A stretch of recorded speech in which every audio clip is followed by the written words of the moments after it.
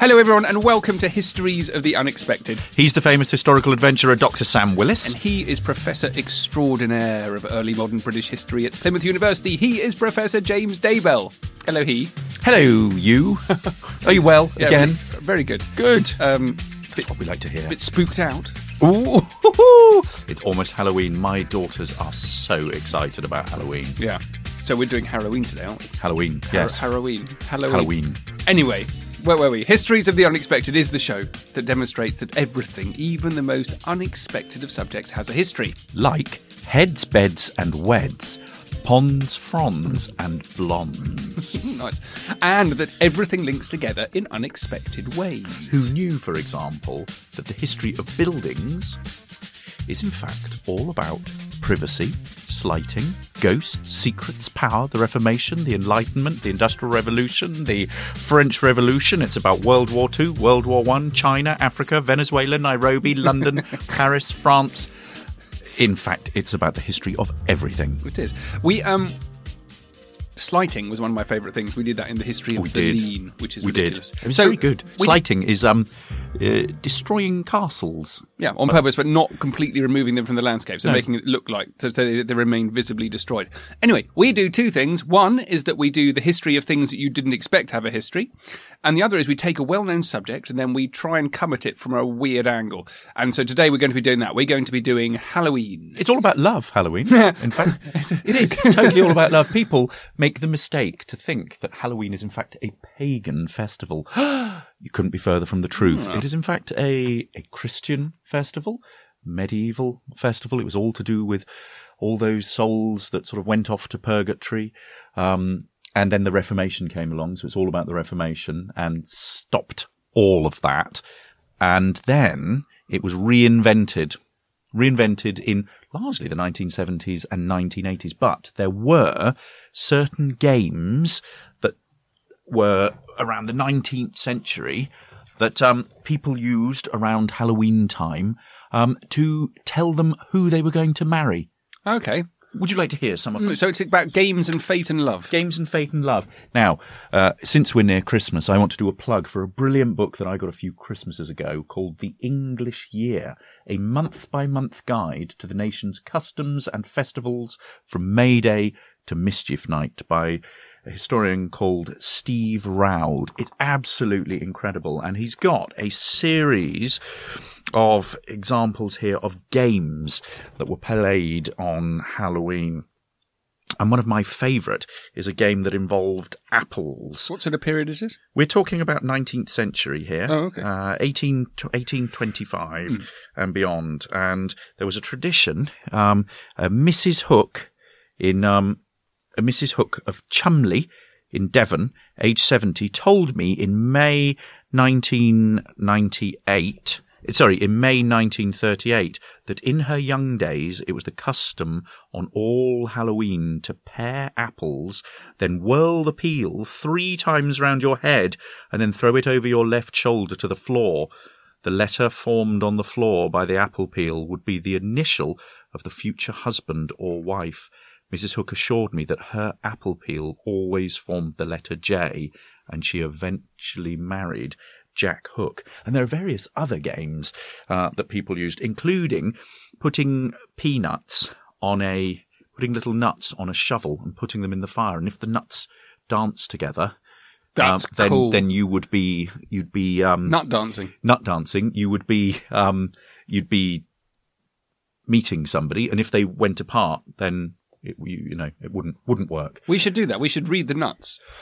Combing your hair in a mirror at midnight, the person who you are about to marry appears behind you. Did you know that? No, that's another cool one. What kind of nuts? What kind of peanuts? Just peanuts? Nuts. 2 nuts, it says. 2 nuts. 2 nuts, for example, would be chosen to represent 2 potential lovers and placed side by side on the fire shovel over the flames of a fire. The future romantic potential for the couple could be gauged by whether the heated nuts jumped apart or drew together. Right, I want to do that. We're going to do that next. We're going to do a live nut dancing thing. Yes. For our next... So Halloween is not all about ghosties and ghoulies. Halloween is, in fact, all about love. Oh. I blame Walmart for Halloween. Okay, I'm going to be going into the realms of fear and terror, which I'm excited about. Oh, good. That being what Halloween is about for so many people. You walk down the high street, there are lots of scary-looking masks and things, so I thought we'd look into the history of emotions and terror. Oh, excellent. Now, those of you who've been lucky enough to come and see our live show will know that we do talk about this a little bit, and we conduct a little experiment, and we're going to do something similar now. There's this guy called Guillaume Duchenne who was a scientist, but he could also have been a poet. He talked about the gymnastics of the soul, and he believed that emotions were linked Lovely phrase. to specific muscles in the face. And so he went about proving this by electrocuting people in the face and taking photographs. And we have a picture of of the device that he used so the to device, electrocute people. It looks a bit like it's a kind of a bent knitting needle.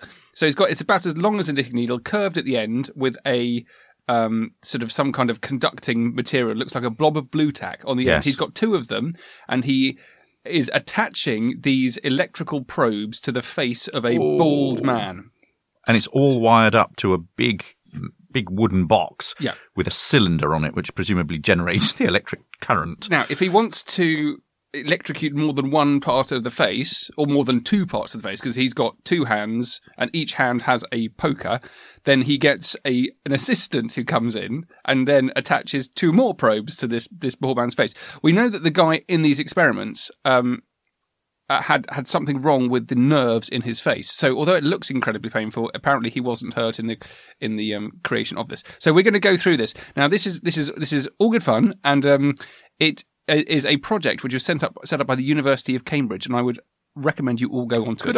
Could our listeners play along with us? Yeah. So if you're near a computer, go onto darwinproject.ac.uk and then click on do the experiment. Emotion experiment. So you get a photograph taken by Duchenne, who he believed this photograph with him electrocuting a man's face in a certain way displayed a very specific emotion. Now, the connection with Darwin, you may be asking yourself. Why is the connection with Darwin? Darwin took this very seriously and used Duchenne's photographs for his own experiments. He invited a group of people round to dinner and then showed them these experiments and asked them to identify what emotions that they showed. So this is what we are going to do right now. Because it is linked with Halloween and there are some very important scary facial Exactly. expressions. So you go onto darwinproject.ac.uk, University of Cambridge website, and then you click about a third of the way down on the sort of pinky purple button that says Start Darwin Emotions. Now you are presented with a photograph. James, describe this photograph. It is a bald man who has hair down one side, and he looks like he is smiling. His face is like this. That doesn't show very well. I'm going to go grinning. When I think about emotion, I'm going to say happy. happiness. Okay. Happy. That's what I'm saying as well. I'm going to say happy. The answer to that is actually laughter. Laughter. Well, that would do. Ooh. This takes us to emotion 2. Yeah, and we wanted this one. So he's looking slightly. His assistant is doing it this time. This guy with a kind of a weird sort of looks like a Jesuit cap, doesn't it? He looks quite menacing. Yeah, he is now attaching probes to the eyebrows of this man, whose entire face of his head has raised about 3 inches. I'm going to go with. I'm going to go with surprise. Surprise or shock. Well, they're very similar, aren't they? Yeah, that one. Surprise and horror? That one is surprise. Surprise. Okay, so the next one. This is when we get a bit Halloween-y. Right. So, in this extraordinary one, he is a man standing behind him with 2 probes attached to the top of his eyebrows, which is making all of the skin on his face crinkle up. Meanwhile, there's another man who is electrocuting the bottom of his chin. This has made his eyes bulge, his nose the skin on his nose stretch, and his mouth open in a toothless grimace. Stan Laurel. Imagine a Stan Laurel face when he's going... Yeah. And he is clearly... shocked. Shocked or terrified. I'm going to go... terrified. You probably know what this is, so I'm going to copy you. Oh, okay. No, I'm actually right. I'm remembering, but that one is terror. I'm going to go terror. So terrified. This is the Halloween link. So if you want to... actually look at a 19th century scientific explanation of what terror looks like, it's this. The next one, this guy has got probes on his chin and on one eyebrow. He doesn't look happy. Is he unhappy here? Yeah. Sad? Sad. Let's try sad. And that one is despair and grief. Oh, oh my word! He looks shocked here, distressed. So he's got the probes on the bottom of his chin as well, which is opening his mouth. But he's got 2 probes on the inside of his eyebrows, which is making his face kind of pinch, and all of the muscles stand out on his neck. So that's a bit similar to the other one, which was terror. Are you sure he wasn't being hurt during these experiments? Because he looks like he's being hurt. He looks fright with agony. Yeah, agony, torture, and fright. That's the answer. It is agony, torture, and fright. Oh my gosh! And they're all together. So what Duchenne's doing here is he thinks he's mixing them up. So I know that he's done terror, but agony, torture, and fright all at one. But that is another classic Halloween expression. That's a 19th century view of what fear looked like. Then these ones, let's move on to this next one, which is suffering. Suffering number 6, 7, 8. So skip a couple, I think. Skip a couple, okay. Yeah.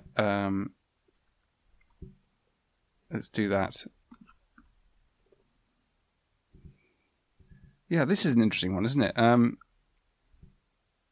Which one are we on now? Which 8. Emotion? Number 8. So it's with the man. You can see both of them together. Duchenne's there with one probe onto the right eyebrow. So this is how scientific Duchenne got about it. He's got one electric probe and he has attached it to the top right eyebrow of this man. And this depicts suffering.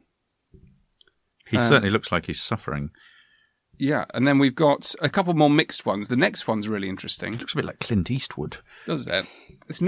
This one here, a different man, different model, big moustache, lovely thick hair. That's not just grief, that's deep grief. Deep grief? Yeah, he's looking very troubled. He's got a couple of deep lines in his forehead, and he's not being electrocuted, I've just realised. No. So this maybe is an actor or someone who has been asked to display deep grief, unless Duchenne has picked him up because he is suffering from deep grief, and then he's taken a photograph of him. I'd love to know the answer.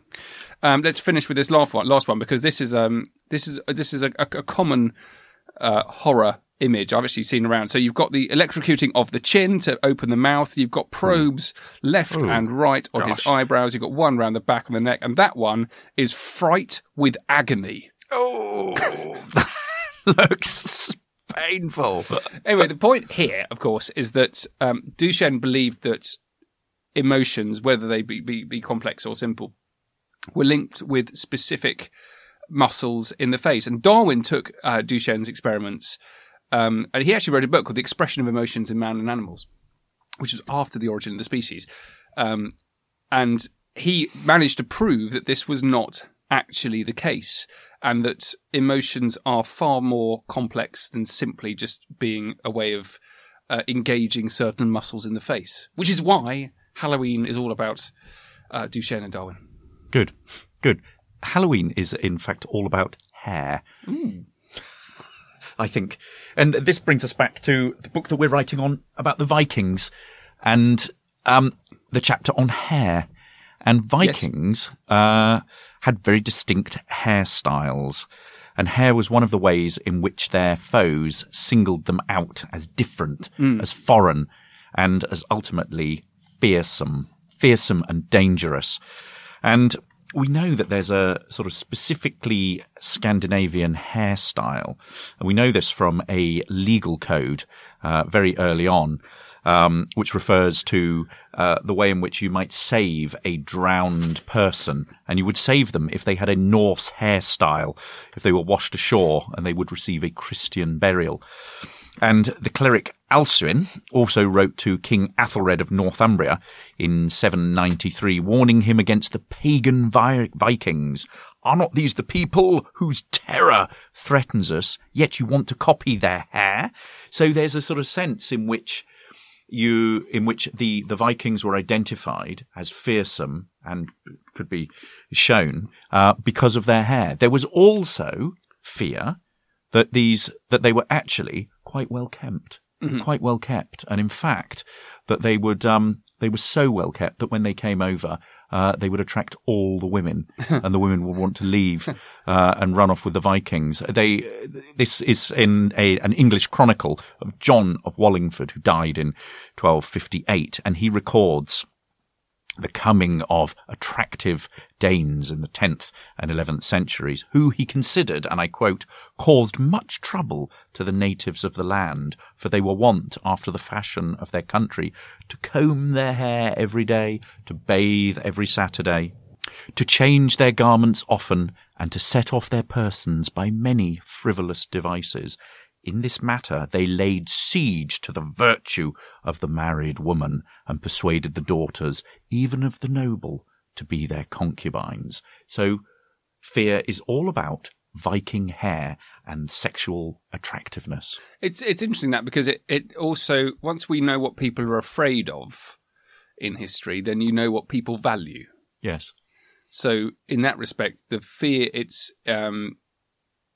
it's all linked to do with the kind of the fear of the other. It's the fear of being invaded as well. It comes back to the whole question of invasion. We did a podcast on invasion, didn't we? Just after I'd done my series. Jacques Lacan and the other. Yeah.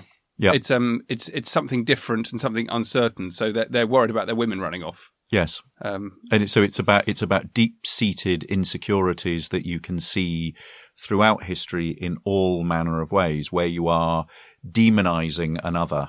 Yeah. Whether it be Jews during the Second World War and before that, whether it be witches, who are demonized, and in fact, anthropologists argue that that's about the sort of social concerns and anxieties within village society.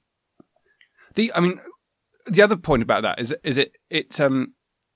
there's a classic thing with fear, which I come across with snakes.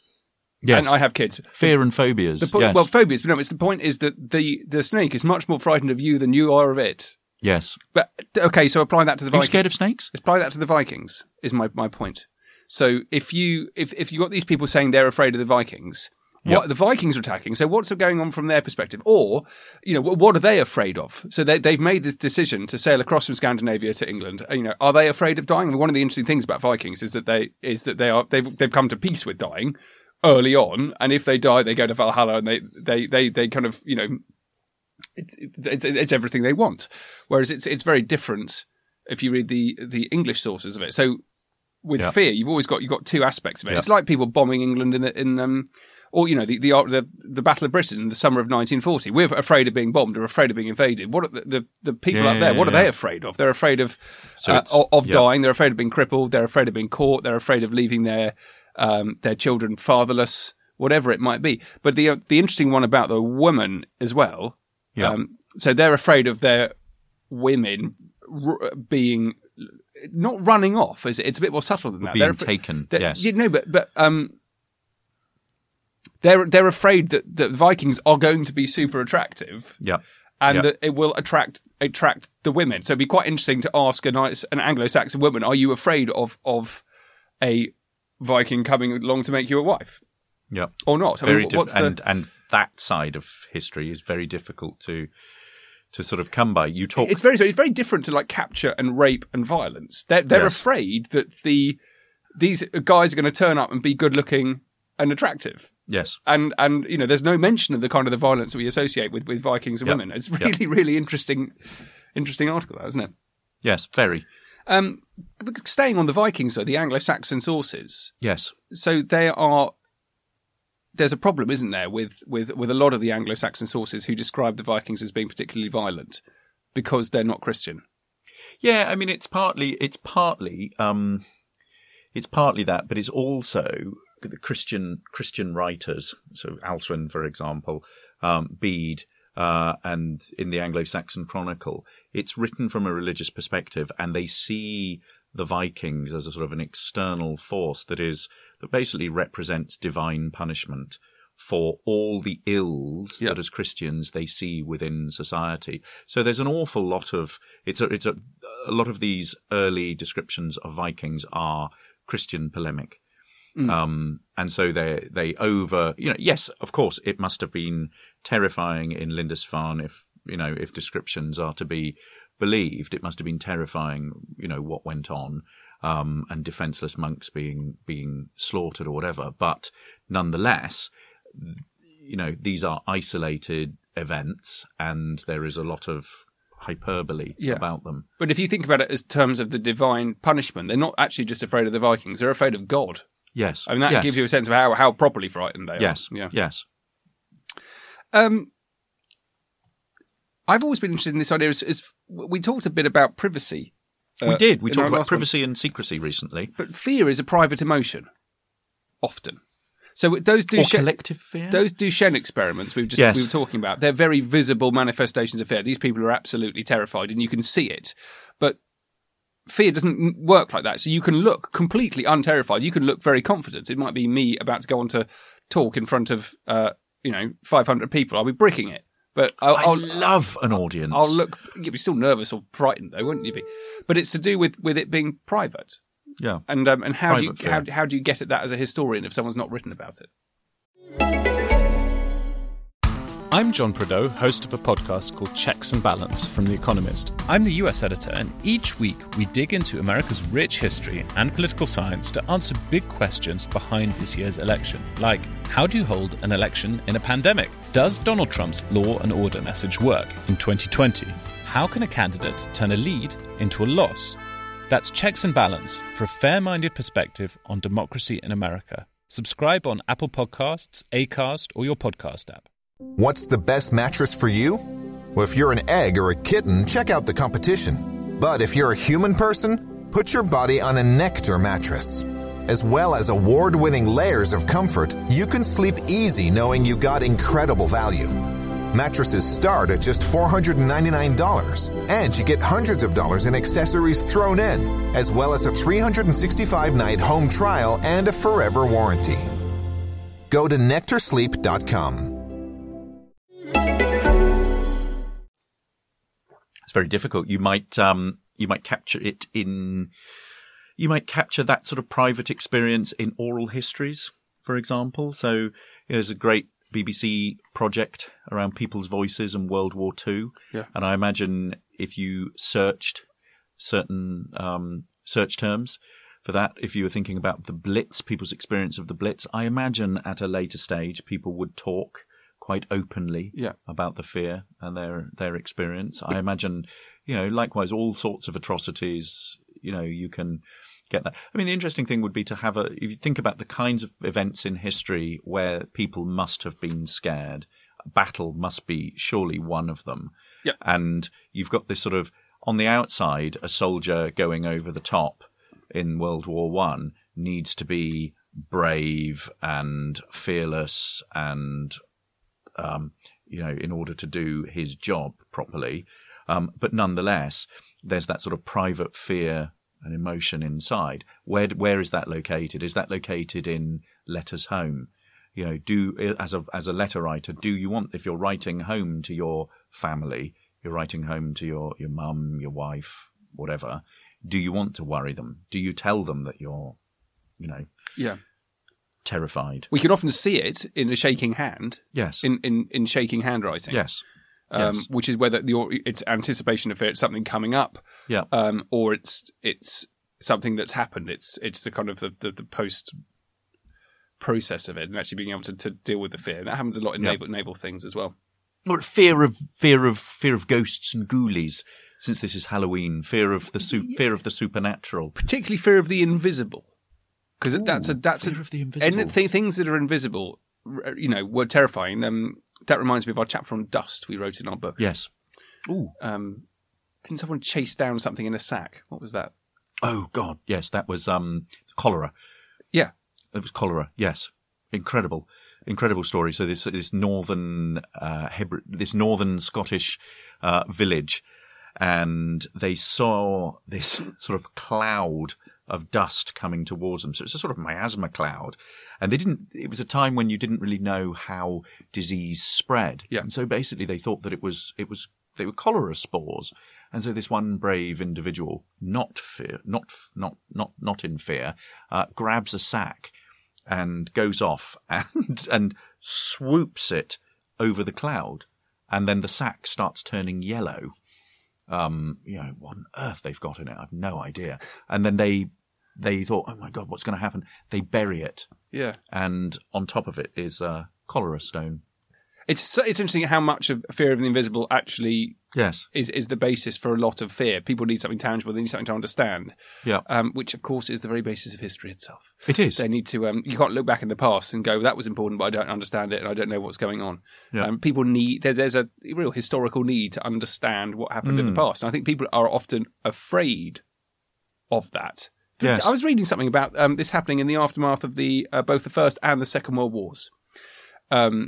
And it manifested itself in a lot of interesting ways in documentary making, in photography, is people trying to make sense of the world around them. But they'd been shocked into that by the horrors of the First World War, so many people dying, and it seemingly no one being in charge, and no one really know what the hell was going on. And then the Second World War, with the Holocaust particularly, but also the scale of the war, and people looking to themselves and looking to the world around them in a completely new way, in a bid to understand what has just happened.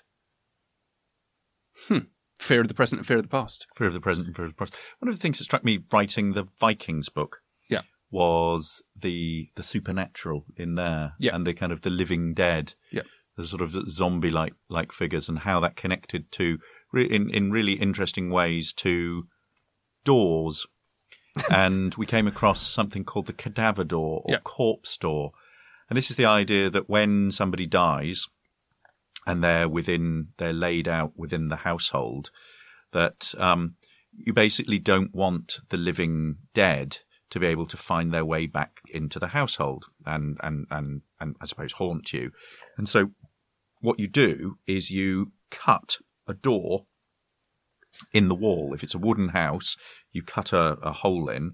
If it's a brick house, you take bricks out, and then you take the corpse out that way rather than through the main threshold.